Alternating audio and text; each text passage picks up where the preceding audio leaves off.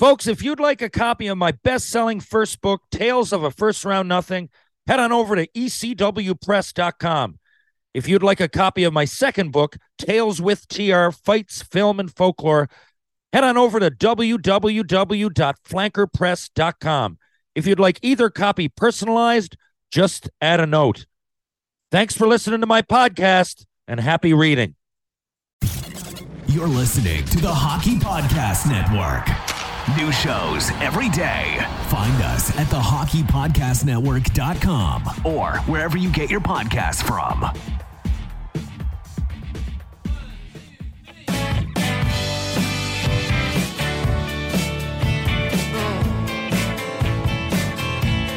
thought I was strong, I was wrong, I was misguided. Oh yeah, so I stuck around waiting for your sound. No, darling, I won't deny it. Yeah, so I rang up a friend. She said you'd run off again to where you haven't decided. Yeah, Susie says it's my fault. Tell her what I'm insult. Hello. Ladies and gentlemen, boys and girls, welcome to episode 158B of Tales with TR, now available on YouTube. Let's get right into it. Folks, my next guest played over a decade of professional and international hockey in a glorious career that culminated in 2010 with an Olympic gold medal. This Canadian hockey legend is one of the most accomplished athletes ever in any sport at NCAA mega school Ohio State University. Currently, she covers hockey for the Sports Network, appears in the hit TV show Shoresy, and is also using her life experience and leadership expertise in her newest role of motherhood. She once battled on her blades and has been a spokesperson for many charitable organizations such as GLAAD and Breast Cancer Awareness. She is a big-time Buckeye, a gritty girl, a marvelous mom, a proud player, a cool Canadian. She put her hockey skates forth in Sudbury up north. She dangled, and was scouted to go. She helped her fate at Ohio State. Her legend grew in under 22. She was cut from the mix in 2006, but she came through again in 2010 when she starred at camp and became an Olympic champ. She swung and she swayed on Battle of the Blades. You know her name when she covers the game. I say name while Francois says mon homme. I say my name while Francois says mon homme. Ladies and gents, it's Tessa Bonhomme. How are you doing, Tessa? Good. Not just a pretty face, eh? Look at you. Well, you've got a very I could have kept going on and on and on. There's no lack of information out there about Tessa Bonhomme, and you've accomplished so much. Thanks for doing this today. My pleasure, man. I'm impressed you still have your voice after that Collective Soul concert. Oh, it was a lot of fun. And we went out with them till 4 a.m. Shut up, did you? I had an inside track on where they were going. I said, screw it. You know what? Like, and we happened to go down. And so JJ Wild was there, and she's from Toronto. She's awesome. She actually recorded at my husband, or she, before her tour, they would go there and rehearse at my husband's rehearsal space. Wow. Really? Yeah, she's Eddie cool, has a rehearsal space? Yeah. Like I didn't realize that. He's got a recording studio, rehearsal space, music school. We were talking briefly on Shores. I didn't realize you guys were married when I'd first met him because I hadn't met you yet. But okay, so this happened. So Jill came in, and it was either a bass player or a guitarist. Forgive me for not knowing here. I think his name was Daniel, and he was quoting Shoresy. So, and these guys, Collective Soul kind of came in with them. So I kind of had an in. There was a door open. I said, screw it. I told them the story about knocking my teeth out with a hammer. We had a lot of fun. And we stayed there till 4 a.m. and shut the place down. I love it. Yeah, it was good. Anyway, thanks for doing this. So a lot of people want to know, especially when I put out that you were coming on, there's a lot, especially in your lifetime, it's changed, but it's harder to track down a girl's progress, at least when you started. And I don't mean that as an insult. I mean, there just wasn't. It seems to come leaps and bounds every year. And, for me, I started watching female hockey in like 1990 or 91. Yep. And, you came when it was well established, but still before it grew to this level. So how did you start? And was hockey your main sport? I started when I was about 4 or 5, and it was because of daycare I went to. It was a home daycare, and it was majority boys there. So it was my sister, myself, and the daycare lady's daughter who went there. So everybody was playing street hockey. So, I mean, I lived with my sister. I was tired of playing with her. So I picked up a stick and played and loved it. And her husband actually, her then husband coached an outdoor hockey team, which is, I mean, I'm sure you played outdoor hockey. So he coached an outdoor hockey team. And when my parents picked us up one day, she asked my mom and my dad if, they were willing to put me on her husband's hockey team because she saw how much I loved it. And as much as, so my dad's side of the family is very, yeah, he's a scout, isn't he?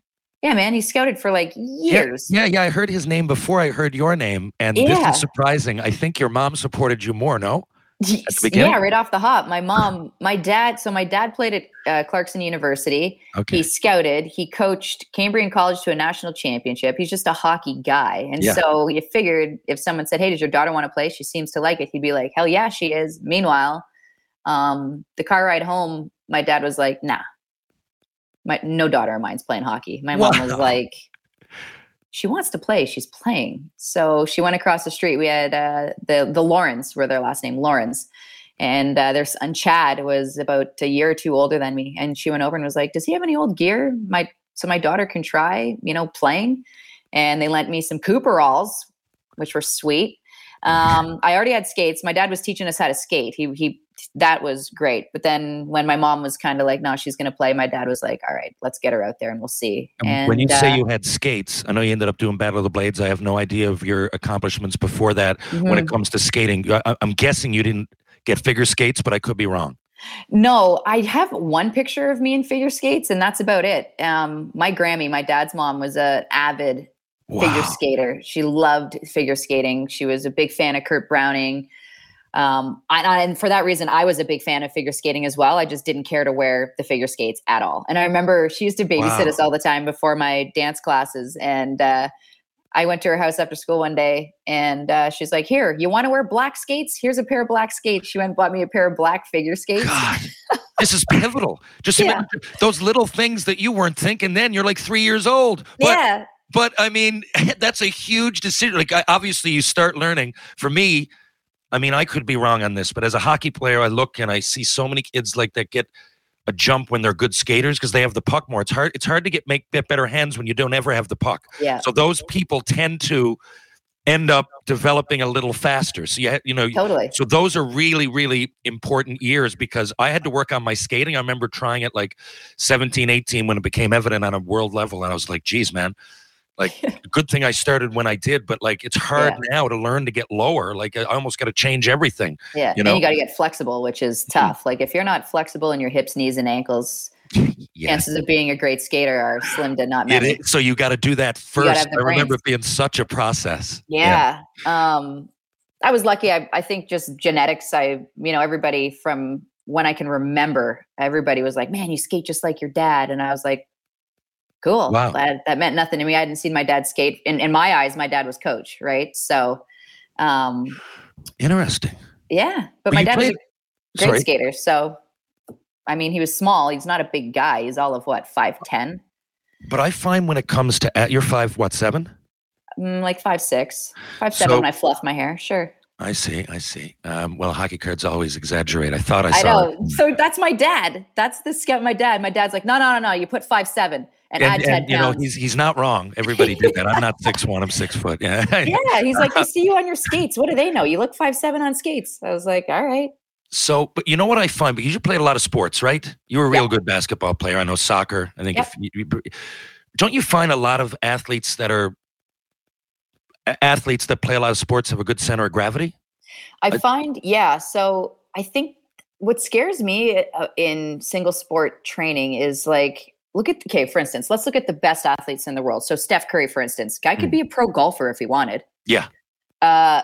Steve Nash, he could be a pro soccer player. He's unreal. Yeah. And so it's like all of these phenomenal, Haley Wickenheiser went to the Olympics in softball. and Yeah, I know hockey. that's So it's still, like that's like they Bo feed Jackson into like. each other. It's like the old cross training thing. It's true. You're forcing your body to train in a different way, and I think that only makes you stronger, more flexible, and more versatile. And I mean, I can't tell you how many times, in playing hockey, that my soccer skills came into play. Yeah, And that's the interesting. second hockey season was over, I threw my skates and my hockey gear in the back room, and it was like Yeah, soccer. With good. soccer all summer until August rolled around. Then I'd go to like 1 or 2 hockey camps just to get God, the legs and the hands back. And then, hockey season started and off I went, and gone with soccer. But yes, I think that makes you all around, like 360, a stronger athlete. Yeah, no, for sure. I would do the same thing. I identify with what you're saying. Yeah. And I didn't want to get sick of either. I didn't bring my soccer cleats out in December, and I didn't bring my skates out in July. And that's it. You keep it fresh and fun, man. Yeah. Like when it's fun and fresh like that, you're eager to learn and you're eager to go to practice, as opposed to like, well, off we go again. So no, you're right. So when you Ohio State, see, this is the thing. Yeah. It's a little easier now to track. You came into my radar after that, whereas you track Connor Bedard on the Regina Pats, right? But that part of the women's game is changing, but which is great. But in the early 2000s, I did not realize, because I've been to Ohio State. I went there. I wanted to go see Paul McCartney. Yeah. And I'm like, you know what? I went into Columbus and out. I never really saw it. I played in Cincinnati. I really like Ohio, and I remember going back to Dayton a couple times. So I said, screw it, I'll just went. And I went on my own, and I went to see him there, and I could not believe everything about Ohio State. The facilities, first of all, but how serious they take their sports. I mean, that must have been an eye-opener going there, was it? From Sudbury. I mean, I love Sudbury, but you know what I mean? It reminds you of small-town Canada. Honestly, when I went on my recruiting visit, they did it right. They brought me to a football game and had me stand on the field. And before that, I'd gone to like a percussion session where the band plays and they battle, and it's super fun. And then they walked me over into the football stadium, and I stood on the field while everybody ran out.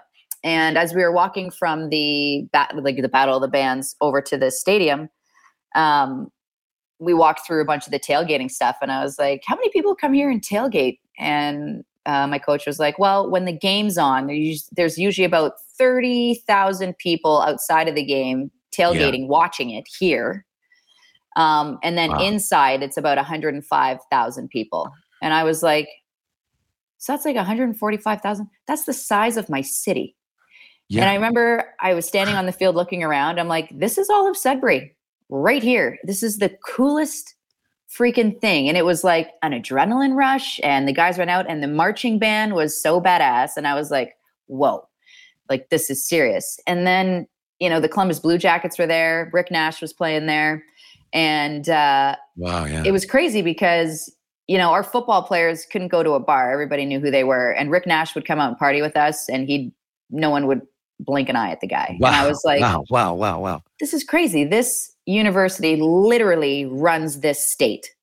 And, you see it everywhere. And I remember I went to my first under 22 competition in Germany, and I had my Ohio State bag. And I was waiting in line to check my bag to leave. And a gentleman came up to me, and he was like, OH? And I'm like, IO. And he was like, hey, my name's Dr. Greg. I forget his last name. He shook my hand. He handed me his card. He's like, I'm an alumni. I'm a fellow Buckeye. I live here in Germany. I'm one of the top cardiac surgeons in the world. If anybody, you or your family need anything, by all means, reach out. And I was like, I'm in Germany right now. Like, how is this even a thing? And I remember, like, that's the power of Ohio State. Like, we're massive, and we love everyone that goes there loves your school so much. And we all just want to be, interconnected and to meet one another. Everywhere I go, I meet a Buckeye. No matter what city you're in, you run into somebody that's from Ohio State. And I was like, this is cool. This is more than just getting a degree right now. This is like the best kind of networking I could ever have. Yeah, especially what you're doing. And so did you enjoy the city, Columbus? Yeah. I mean, it's, like I said, it's a college town. So, like dollar beer, dollar bombs were going on all the time. And coming from Canada, I remember being like, a beer is $1 here, and I could buy a case of Natty Light for $9, a case of Bud Light for, $11.99. This is insane. Natty Lights, that's where we went with it. Natty Lights all the Natty time. Lights 24. all day. Always have this. Gross beer, man, but God, they go down easy.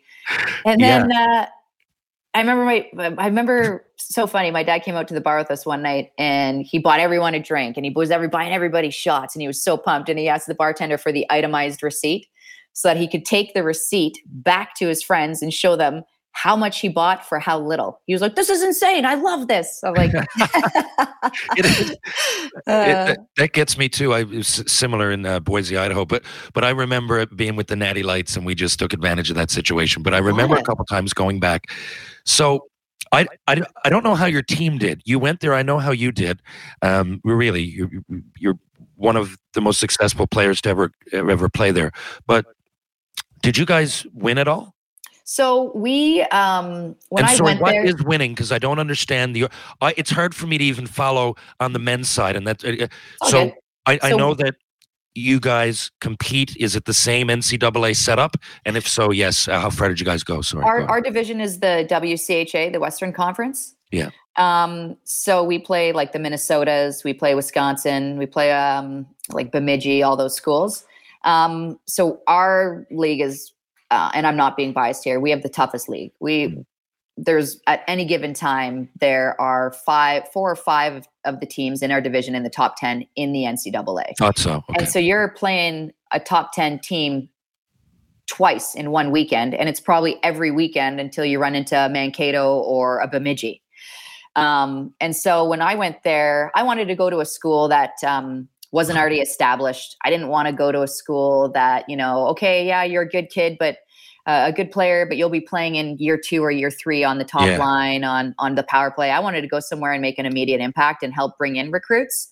And, in saying that, I feel like the 5 other ladies that were a part of my class were equally as driven and had the same mindset as I did. Like, I remember when I committed thinking, why would anybody visit here and pick anywhere else? This is insane. We have the greatest recruiting tool ever. Who gives a shit about the hockey? The hockey will come. Look at what you're getting in this school. And so that's where any recruit that came in, I told my coach at the time, Jackie Bardo, I was like, give him to one of us. Like, we got this. And so we were probably a bottom 4 team in the WCHA, never cracking the top 10 in the NCAA until my junior year. We cracked the top 10. We were at 8 at one point. We ended up finishing the season top 9, so we didn't make the play-in. But we brought the program. I want to say we made it. We built that base on top of the base that the original group had to bring it to that next level. We brought in Laura McIntosh, Natalie Spooner. We had a great goalie in Cassidy Sauve, who also trained with the Canadian team. Then we had Andrea Brandley, who plays for the Swiss team. And then, now the past 3 years, the team's been to the NCAA final every time, and they got 1 national championship under their belt. So, and what's crazy is the coach, Nadine Mazerall, she is, look, I think I'm competitive. She's wildly competitive, and losing is not an option. But she's not like a drill sergeant in a sense. She's like, she empowers the ladies. So she'll be like, okay, here's our choices. We have choice A or choice B. I'm going to let you guys decide it though. Go in, talk to the team, the leadership group, go talk to the team, and you guys decide, come back to me and let me know what you say. They'll go back and talk to her, and they make a decision. We're here to win. We want to do this. Sweet. Dry season. Let's go for it.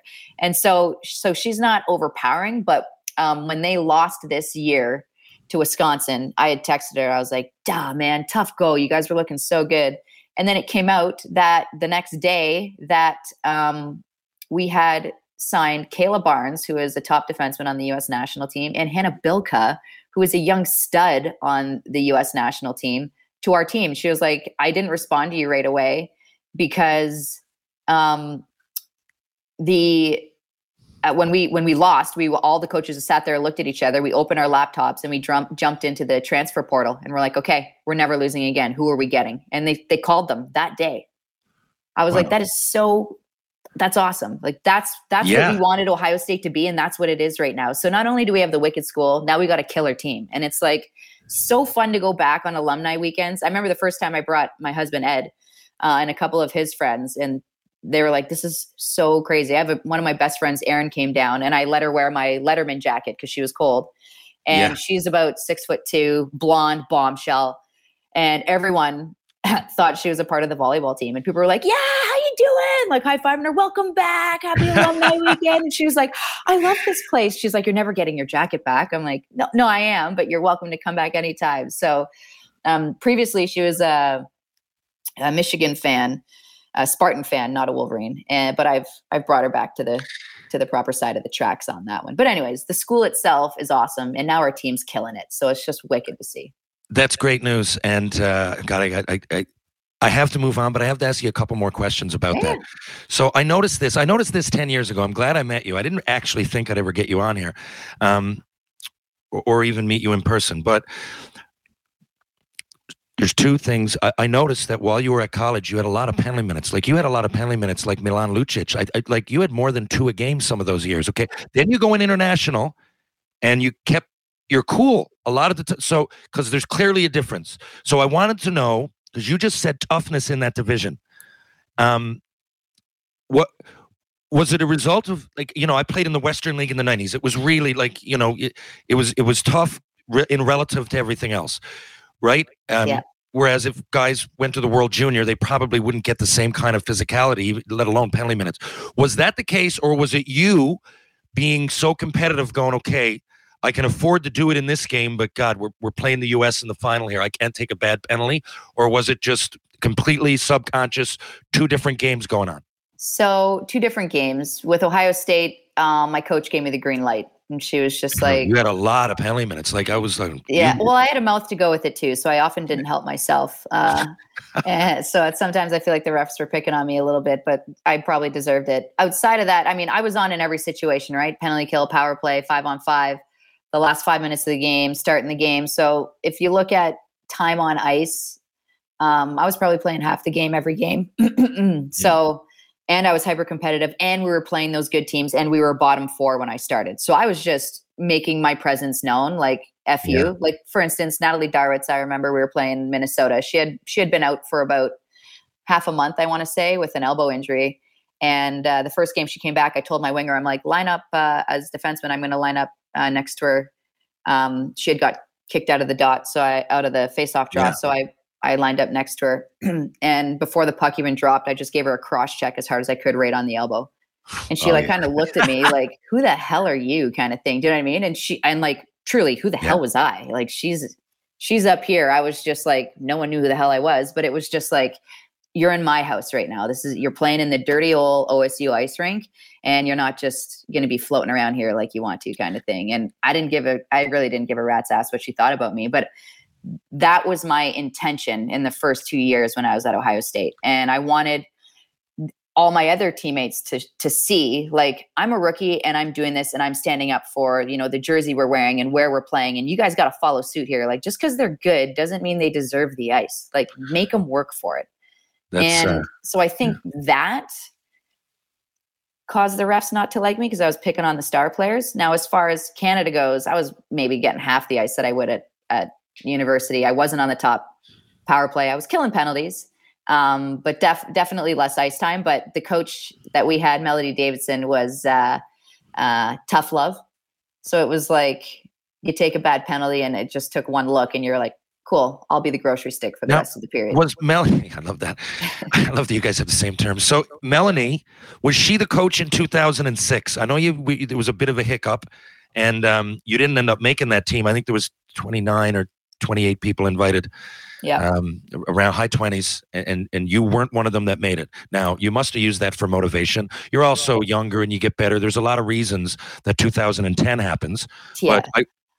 But who was coaching in 2006? Yeah, it was the same. It was Melody. Yeah, Melody Davidson. Mel Davidson was the head coach. And look, I was so young and dumb. Like, I'm sure you think back and you were like, the hell was I doing? Like, but Mel Davidson played too, didn't she? Like, not at a high level. Laura Schuler, who ended up being the coach after Melody Davidson and after Dan Church, played quite a bit. But my bad. Okay, go ahead. Sorry. Yeah, that's all right. I cut you off. Yeah, that's all right. It's okay. She was the coach in 06, and she brought me in as a young kid, and I was like 18, 19. And, I was just going there, eyes wide open, like, this is crazy. I literally had just made a Four Nations Cup team where I played horribly. I was shitting my pants the whole time. And then I was an alternate at the World Championships in Sweden. And then I was centralized, and I went to like a month-long boot camp where they beat the crap out of us for a month straight. And then it was like, all right, now we're training for the Olympics. And it's like, what's happening to me? I'm 19 years old. I barely know how to cool down, let alone warm up, because I'm so young. I just throw my skates on and I go on the ice and I whirl around. I'm lifting heavy. I'm gaining weight. I'm getting stronger. Hockey's fun for me, but this is so incredibly serious. There was like a battle within myself. I felt like there was a lot of stress put on like mistake making and making the right play. And as an offensive defenseman, my whole entire game was risk taking. That's how I played. That was the point was, if it's a 50-50 puck, I'm going every time. You better cover me. Anything less than 50-50, I won't. But if it's 50-50 or greater, I'm going 100% of the time. So when I was there, all of a sudden I started to fight that. And it was like, I'm going to learn to play a little bit more defensive so I don't make as many mistakes. Okay. And it was like, why would I do that when they brought me in to be an offensive defenseman? You know what I mean? True, but I can see why, because you were probably you were overthinking it, maybe a little bit nervous. There's probably reasons. You're young anyway. You weren't fully evolved as a player yet. But like, was it faster? Like, was it like when I would go, say, to Montreal and for the first time, like it was considerably faster. I would think, like, how much faster would that have been than if you're in the WCHA? Yeah, like it's definitely a step and a half up, but I liked it. I liked how fast everything was. The thing that stuck out to me was how incredibly hard, crisp, and accurate the passes were. Interesting. That's the same shit that I would say. Yeah, and there was no second guessing. It was like they had the puck, they moved the puck, they're going. And so it was like, whoa, okay. So, well, I'm going too. And then it's like, then you start doing that and you're like, wow, the game gets so much easier this way. Like, why would you ever play it the other way where you're like dusting it off and thinking about the three options you have? Like, move the puck, get on your horse and go. Do you change when you play a lot of games on Olympic size? Unlike the NHL, you guys play a lot of games on the big surface and quite a few on the smaller. So you really kind of have to adapt. Is that different? It is, yeah. I found you pick your spots, but I felt like I was a good enough skater and a chippy enough player that I knew not to get myself in trouble in certain situations. So like they always say with international hockey, you play within the dots, right? Which is such boring hockey. I always went outside. I didn't care. We all did. It was battle along the boards. There's a lot more space. But I always just made sure I wasn't getting beaten back to the middle of the ice, right? Okay. So you give someone an extra jab in the corner. You hold on to them a little bit. You grab their stick. So whatever way you can, just to make sure that, you're not looking stupid trying to make your way to the back of the net. And you like to give that cross check in front of the net too, I've noticed. Of course. The goalie gets, covers the puck and there's anybody close, you like to give that rib shot. Listen, the goalies save our bacon so often, so you got to dish a little something for them once in a while. I agree. New customers, download the DraftKings Sportsbook app and use promo code THPN. Bet just $5 to score $150 in bonus bets instantly. That's promo code THPN. Only at DraftKings Sportsbook. Gambling problem? Call 1-800-GAMBLER. In Massachusetts, call 800-327-5050 or visit gamblinghelplinema.org. In New York, call 877-8-HOPE-NY or text HOPE-NY. In Kansas, call 1-800-522-4700 on behalf of Boot Hill Casino and Resort. In West Virginia, gambling problem? Call 1-800-GAMBLER or visit www.1800gambler.net. All games regulated by the West Virginia Lottery. Please play responsibly in partnership with Hollywood Casino at Charlestown Races. In Connecticut, help is available for problem gambling. Call 888-789-7777 or visit ccpg.org. 21 plus in most eligible states, but age varies by jurisdiction. See DraftKings.com/sportsbook for details and state-specific responsible gambling resources. Bonus bets expire 7 days after issuance. 1 boost per eligible game. Opt-in required. Max bet $50. 10 plus leg required for 100% boost. Eligibility, wagering, and deposit restrictions apply. Terms at sportsbook.draftkings.com/baseball terms. So listen, you're there. Now Ohio State has ended. Now before you go to Calgary and you play pro, right? You play Toronto, but you go Calgary. You're playing pro. Is that now all of a sudden? Was that the breeding ground for 2010? Like when did camp come for 2010, and when did you realize you were on the team? So when I graduated from Ohio State, I was like, you know what? I didn't make 06, and Ohio State was known as a party school, and for all it was, and we did party a lot. We had a ton of fun. And I felt like I needed to prove to Mel, my head coach, that I was serious. And so I was like, I'm just going to move out to Calgary. And Sherry Piper was like, me too. Let's go train with our trainer that's going to be there Olympic year so we can get a head start.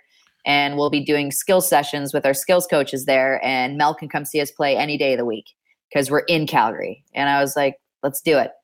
So I moved out to Calgary to prove to her that, I was serious. This is the year and I was going to do it and I was buying in and all that. So that was a little bit of an ass kissing year, if you will. I still had my fun. I mean, we hit up the casino in Calgary fairly often and, went downtown to Cowboys and stuff, but you got to blow off steam somehow. So that's how we did it. But we picked our spots. And then 2009 was when like the tryouts happened, centralization. Okay. I found out she did the cuts on the 21st of December. So right before Christmas, 21st or 22nd. Yeah. Because then you always fly home on the 23rd. It might have been on the 22nd. And then we flew home on the 23rd. This time your camp went a lot better. Yeah, way better. And you're more confident. You know the girls. You're a little bit older. Yeah. You are settled down somewhat from Ohio. I can see how that would have been more comfortable. You know what made a world of a difference was when I was trying out in 06, I was trying to, fight my way on the team. And as a defenseman, I think it really matters who your D partner is if you guys complement each other. And I didn't have a set D partner that year. I was subbing in with Cheryl Pounder, who already had a D partner. And it was like, Poundy was a deadlock. She was going to make the team. And I'm just this young kid that's subbing in once in a blue moon just to give someone else a rest. And in 2010, the years even between that and leading up to 2010, I had asked Mel if I could play with Carla McLeod because her game really complemented mine. She was chill like I was. We weren't we were serious, but like we had fun on the bench. Like we'd be joking about people in the stands and, about Mel. I remember one time Mel was on the Jumbotron and she had her serious face. And I tap Carla and Carla grabs her stick and all you see on the Jumbotron is Carla's stick come in and start waving in front of Mel's face. And we're dying. And then, Mel looks down the bench and kind of gives us the F off look. And we're like, oh, sorry. So we missed a shift there, but that's where her and I complimented each other very well. And because of that, I felt like I played more free and more comfortable. Yeah, I totally identify with what you're saying. Crazy, man. Yeah. How much it makes a difference because then it's less thinking, it's more doing, Yeah. And after 2010, Carla was like, I'm going to retire. I'm like, don't, like my career is going to be over. Don't do it. And then another young kid came up who you would like the way she plays, Jocelyn LaRock. I know. And she played like Carla. And I was like, I want to play with her. And I thought as a vet, I would have a pick. But the coaches changed, and that guy wasn't a big fan of me. And so I basically didn't get my D partner. I was thrown back to like 7th D, and really had to work for anything that I wanted, which you should have to anyways. But even just a sniff of anything. And then, I just retired in 2013. I was like, this is enough. I've had my fun. I got my gold medal. That's all I need. Who needs two? You got one. Give someone else a chance. Speaking of that, I like that attitude. And you look, there's nothing wrong with saying you accomplished a lot early. I mean, and you did, and through hard work and a lot of other things, but you really had. So I can see why you made your decision. And it's not like you took yourself right out of the game completely, and with all those world championships and Four Nations Cups and representing your country all those times, and I know there's wins and a world championship feel great, you're the best in the world, but fucking Olympics. Yeah. I remember you telling a story about being in Vancouver. You were quite a ways from what was happening, and I believe maybe there was it Bilodeau? Alex Bilodeau, maybe? Yeah. Okay, so he gets A He goal. wins Canada's first gold at the Olympics. And you could hear the people cheer, right? Am I wrong with that? I've heard you tell this story somewhere. Yeah, so where they had the athletes' village was on the other side of the water, downtown. If we looked out of our patio, we could see downtown. You know, we could see the dome, we could see the downtown buildings, and we were on the other side. And so it was Vancouver. It was basically like spring when the Olympics were going on there. So we had our patio door open, and we're all hanging out in our common area watching. And Jen Heil had just gotten the silver the day before, I believe. And we truly thought that she was going to be the one. She wasn't. So we're watching Bilodeau. We're like, all right, like, is this guy going to pull it off? Yeah. And he did. And when he did, we were all like about to cheer. And all of a sudden, across the way, fireworks go off on the dome, and we could hear downtown. I'm getting goosebumps talking about it. The entire downtown erupted. Like, we didn't even have to cheer. It was like bellowing in through our patio door. And we were like, holy shit. And in that moment, we all kind of looked at each other and we're like, okay, we got to be like, there's work to do here. Like, we got to win for those people. That was my question. Yeah. I heard you. I think you might have told the story in Moncton when we were there a few weeks ago, but that was my question. Like, when you heard that, it's one thing to be Canadian and love it, but the realization must have come like fuck, we're going to be in this position, and all those people are going to be looking at like. For me, I don't mean that in a no, that's the expectation. Way. I mean, that's good at nervous anxiety, right? That was it. It was cool because it was like, you know, as in women's hockey, you know, in a non-Olympic year, sometimes with the World Championships isn't in Canada, people don't really know that it's going on because we're playing at off times and our games get aired different times or whatever. And I feel like people truly used to only buy into women's hockey every 4 years. And so Vancouver was that year, and we finally had everyone's attention. And it was a year when Canada was just like, hell yeah, we're Canada. And it was like, we had this bravado about us and a little bit of swagger, if you will. And so then it was like, okay, we've got everyone's attention. Let's get to work here. Let's get the job done. And the thing is like that year, the Americans had a good team. They had a good team. But there was no way they were beating us. The only way we were losing. So determined. The only way we were losing truly is if we beat ourselves. That is it. The three goalies we had, and this is no knock on their goalies because they did have good goaltenders. Jesse Vetter was unbelievable, but our three goalies were better than their starting goalie. So we could have Yahtzeed whoever we wanted to start in net, and we would have won. And that's not taking away from Shannon Zabados's performance, because my God, did she ever stand on her head for us? Yeah. We killed off a 5-on-3 late in that game. But like, our team was good. And that was the sentiment. Like, you guys aren't beating us. This is on us. Like, if we do what we're doing, we're winning. What a feeling. I just can't imagine. I mean, the whole country's gripped. The whole world is watching. I mean, it's not always the case. The coolest part was after warm-ups, we went off and then we were walking up to go on for the start of the game, obviously. Yeah. And so we're all lined up waiting to go out. And all of a sudden they started playing I Got a Feeling. And we all kind of were like, yeah, that's the feeling. Like, you got a feeling. You literally got a feeling. Now, yeah. So, I mean, the win must have been, I wouldn't know, stuff like that you can't put into words, okay? But I know that you play the game. Wasn't there 2 or 3 girls on the team that weren't old enough to drink in Vancouver? Weren't they 17 or 18? Right? That was Poulain. She was literally she had a goal or two. She was turning 19 like the next day. And she's legal in her own province. But like, let's get real for a second. If your 18-year-old daughter scored the only 2 goals in an Olympic final to capture gold on home soil. I she had both. I knew she had on one. home soil. That is 20 times as hard as just winning gold anywhere else. Are you not going to hand the kid a beer? I mean, I would, but I mean, imagine if there's one time to do it. I don't know if didn't you get a slap on the wrist for smoking a cigar or something? But they wanted to kick us out of Athletes Village. Yeah. That's how mad they were. Because we were smoking in an Olympic venue. So did you guys buy the cigars before the game and have them on hand? So this is another story. My sister, she called a cigar shop prior to the gold medal game and was like, it came from you yourself.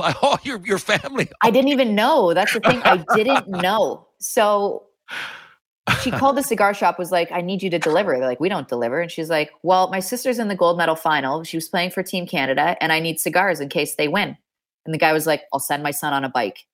And so she's like, I don't want big fat ones. I want skinny, longer ones that are nice, that are tasty. So she drops a ton of cash on these fancy cigars, which, by the way, after the gold medal final, the Cigar Aficionado magazine has us as their, you open the page and there we are. They're like, these ladies picked a fantastic cigar to celebrate with. I was like, anyways. Oh boy, that is so my just, sister, there's so much much security there, smuggles these in somehow and dishes them off to my trainer during warm-ups. And so after we win, I was kind of like the social leader on the team, if you will. Yeah. So when I went back to my stall, they were in there. And so I just figured Hockey Canada had got us cigars. That's very kind. And they put them there because I would be the one to hand them out and get the party started and whatever. So I'm going around handing them to people, handing them to the Prime Minister Harper. He's teaching me how to cut and light them because I'd never smoked a cigar before that. And then we're like, we got to go out on the ice with the Lucky Looney. It was a tradition that they started in 2002 and we're not breaking it. So we went back out on the ice with our big bottles of beer and our cigars and we were just skating around enjoying our moment. Good. And there were cameras there, I guess. I didn't even notice. I didn't care who was out there. And the next morning, we woke up to a lot of trouble. And poor Wick and poor Pooh had to go talk to media and apologize for something we weren't sorry for. And yeah, I don't know. The thing is like, as much as like that was a blip in the radar, those pictures are glorious and they were everywhere. And the greatest thing is usually after we won, right the next day it would be like, all right, the men's hockey team is up next and can they do it? Can Canada double down on gold? But because of that controversy and those wicked pictures, we were in the paper every day. We were front page leading up to the men's final. My friend was living in London, my friend Katie, and she was like, is there a reason why you're on the front page of the London Times smoking a cigar with shutter shades on? Such a great decision to get those fucking cigars. I know, right? That was my sister and my cousin Ryan. And my cousin Ryan was working for Vanoc up at the bobsleigh track. And he had swapped shifts with someone and basically almost worked 24 hours straight, hitchhiked down to Vancouver because he got a ticket and sat next to an older woman and watched my game solo. He would meet my sister in the intermissions, chug a cigar and smoke a cigarette and go back and hold this old lady's hand watching the game. And he was like my brother from another growing up. So it was so perfect that he was there. Anyways, and then, so after it all happened, my sister called me the next morning and she's like, am I in trouble? And I'm like, why would you be in trouble? And she was like, well, I got you guys those cigars. I'm like, we partied all night. You never even told me that once. Like, thank you so much. She did a great thing. Yeah. And she was like, if anybody has to take the fall, I'll do it. I'm like, Brittany, no, that's ridiculous. So then we said our stories. We had a meeting with the COC. And the reason why they wanted to kick us out of the Athletes Village was because originally it was only supposed to be Wick, Megan Augusta, Marie-Philippe Poulin, and Shannon Zabados going to CTV to do the interviews, or CBC, whatever it was at the time, CTV, to do the interviews, the post-game interviews. And so they had their the proper garb to wear. So like your podium wear. Everyone else didn't. I packed my party clothes. I was like, nah, we're going out. I'm not, why do we need that stuff? Yeah. So I'm in the Hockey Canada party house with a ton of other people partying with our family. And Mel calls me. She's like, rally the troops. Everyone's getting on the bus. We all have to go to CTV. Melody Davidson, you mean, called? Yeah. And I'm like, okay. Oh, okay. So I collect everyone. I'm like, guys, we got to go back. Yeah. So we go back to the rink. Augusta and I get a towel. We empty the beers out of the coolers there into a towel. We drag them on the bus. We're like halfway there. And I can't remember who said it, but someone was like, well, we don't even have our podium gear. Are we allowed? We were decked out in like Nike, everything. Nike gave us these gold high tops that had like sequins on them. They're so badass. These black and gold Jordan high tops with these slick white zip ups with like golden everything, a red leaf on the side with the date. We look sharp. And so we go on air, which is a Hudson's Bay area spattered in Nike, just and the shiniest, most standout stuff. So we're in trouble, obviously. And so the COC is like, we got to kick you guys out of here.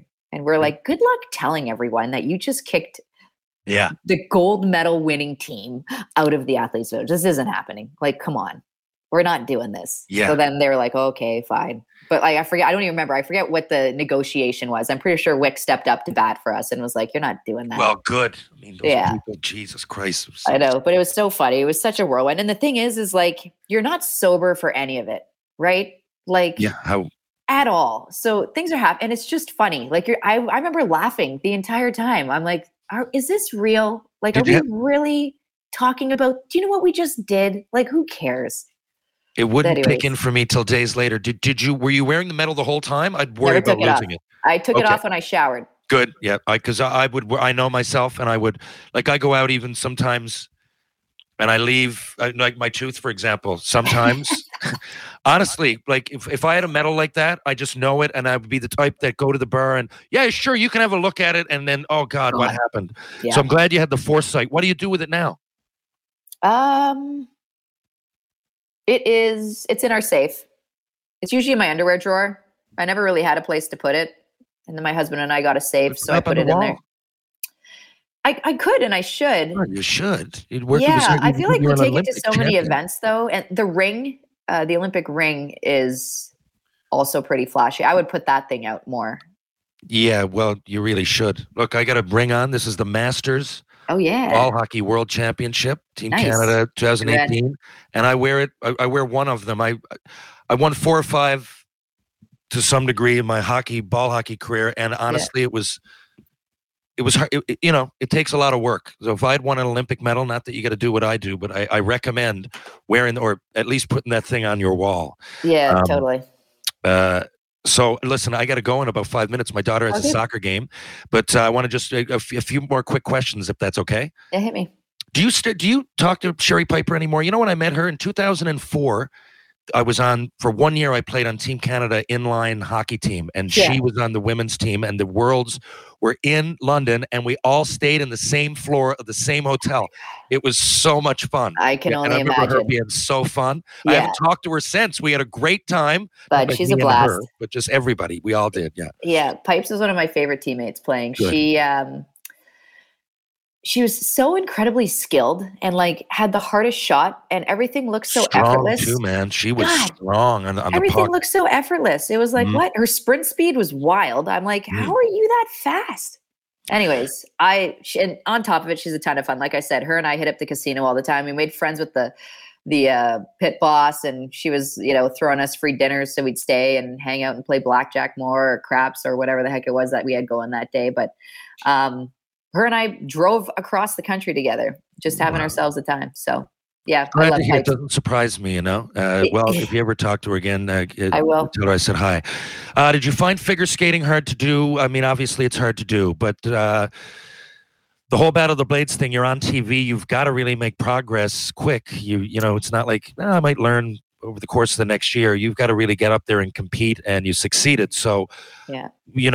I guess what I'm asking is, was it harder than you thought to learn to figure skate? And yes. you did it with a legend, Dave Pelletier. Yeah, thank God. Oh my gosh. I mean, he's an Olympic He winner. carried me around the whole time. I barely skated, let's be honest. He just carried me around. But it was hard because I would train hockey in the morning, and then I'd put my figure skates on and go figure skate. And hockey is like shoulders over knees, knees over toes, aggressive, right? Yeah. Whereas figure skating is like hips and tits. Like that's what you're presenting. And you're spinning, and he's spinning you around. Like at 5'7", you're not big. I'm not, but I'm saying no. But I'm big. Some of those successful ones are 4'11". So like that. Yeah. And I was a $140. I was at my playing weight. Like I was probably $135 then, because I probably didn't put on weight for him, or I probably lost it because I was training so much. He's incredible. He's the strongest man pound for pound that you'll ever meet in your entire life. That guy. He could lift you one-handed over his head. It's unreal. Yeah. But he would spin me. The first time he spun me fast, he broke blood vessels under my eyes.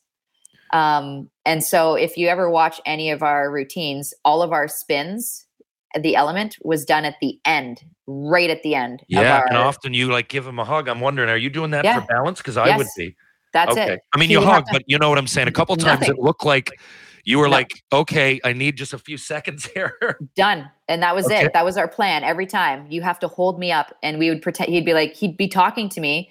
That was awesome. Good job. Let me know when you're ready. Are you okay? Can I let you go? Do you want me to put my arm, like, do you want to do arm or over arm, or do you want to hold hand skating up? Like, it would be like a plan. Like, are you like, or sometimes it'd be like, are you going to barf? And it was like, I want to, but like, and we'd be standing with the judge, and the judges would be doing this because I was still, he probably concussed me. Like, I don't know how you can spin like that and be okay. You know? No, I can't either, honestly. And just knowing that you're a hockey player doing it, like, you know, so, you know, I'm looking at it going, okay, like you learned like I did, and I would be very uncomfortable. So uncomfortable. Oh, yeah. Incredibly uncomfortable. Even bending in those positions. Not that you're not flexible, but those people train for it their whole lives. And, you know. And then they have like, so one of the things, they call it a Detroiter, where he's like, all right, so you're going to stand in front of me and then you're going to jump and I'm going to pick you up. I'm like, okay, how? And he's like, well, I'm going to grab you by your neck. I'm like, okay. And he's like, and I'm going to basically grab you by your crotch and like pick you up and then spin you one hand holding onto your crotch. I'm like, really? Is this normal? Like, this is what you guys do? Like, do you need my okay to do this? Or are you telling me I have to do this? You know? Oh God. It's just so much training. We got a puck. So it never, even practice doesn't feel like practice, you know? Exactly. So, it's like, and then it's like, you can't forget anything. Everything's got to be on time. You always have to smile no matter what. When like in hockey, you mess up a little bit, you're like, like you can like get back into it. There, you have to smile even bigger. And it's like it's an incredibly hard sport. And I will say pairs figure skating, which is what we did in Battle of the Blades, should be categorized as an extreme sport. That is an extreme sport. Like the women that are in that sport are crazy. They're crazy what they do. The way the guys toss them, they're spinning. I'm like, you know what? Kudos to the dudes. You're strong, whatever, you can do that. But it's an extreme sport for the women. They're on no, trust me. I've gone back and I watched that often when it was on the go, just because of that curiosity, how hockey players would deal with it. You should get on it if it comes back, man. You'd be perfect. If it did, I would try it out. Yeah. Just finished. There's my dad. That's the cue to go. Hi, Dad. We're heading out. We're heading out to San Francisco for the Labor Day weekend show. Tessa Bonhomme. How you doing? Hi, how you doing? Not too bad. Y'all go me? We're on. No, we're on the air. Don't. He doesn't want to. Okay, I got him up some magazines. Well, in other words, he played in the WHA. He played the game. I know that's what's coming next. Yeah, I know that's what's coming next. Okay. Nice. Bonus, baby. I was a bonus, baby. Okay. Third round. 5 minutes, I'm gone. All right. Yeah. I love that. He loves Fridays. We go down now. I'll go down and watch Penny Lane's. She's got like a provincial camp. They're going to, and you really are like, you're a role model for her. She knows all about you. And her favorite athlete is Christine St. Clair. Plays in Portland still. I didn't realize she was going to play this year. And we're going to try to go down and see that. But Penny Lane has that now. And then at 6 o'clock, we'll all go back, me and my buddies, into my dad's. As in Friday, every Friday we have some beers and everything. So that's cool. I did. And it's nice weather, so he's pretty pumped. Look, I'd like to do volume 2 sometimes because I want to ask you a few other things. Man. I'm curious, you know, as to who's the hardest to deal with coming out of the corner. I know you got to deal with that a lot. Down low play, you know, girls with the hardest shots, speed. You know, there's obvious names out there, but I know there's people that people wouldn't think of that I'm sure you've played with and respect. I want to know what it was like to play in Ohio State with people on Team USA while you're playing, you know, because there's my D partner. Pride for your school, and then there's pride for your country, and then there's love for competition. And I want to ask about your trainer, Caleb, I think it is. There's so many things that we didn't really get to, and I got a speed round. So maybe someday towards the end of the summer. Oh, yeah. You Anytime, know, and broadcasting and all that stuff. For sure. Always down. Okay, good. Well, Tessa, I really daughter. appreciate you being here today. I really do. And, of course, I'm sure our paths will cross again. I hope. And say hello to Eddie. Well, I'm sure they hopefully, if we get some more Shoresy done, if people like season 2, fingers crossed, And but anyway, say hi to Eddie, and we'll have to let Kiso know to book my film dates in Europe, so I can take you out on the town and show you a thing or two.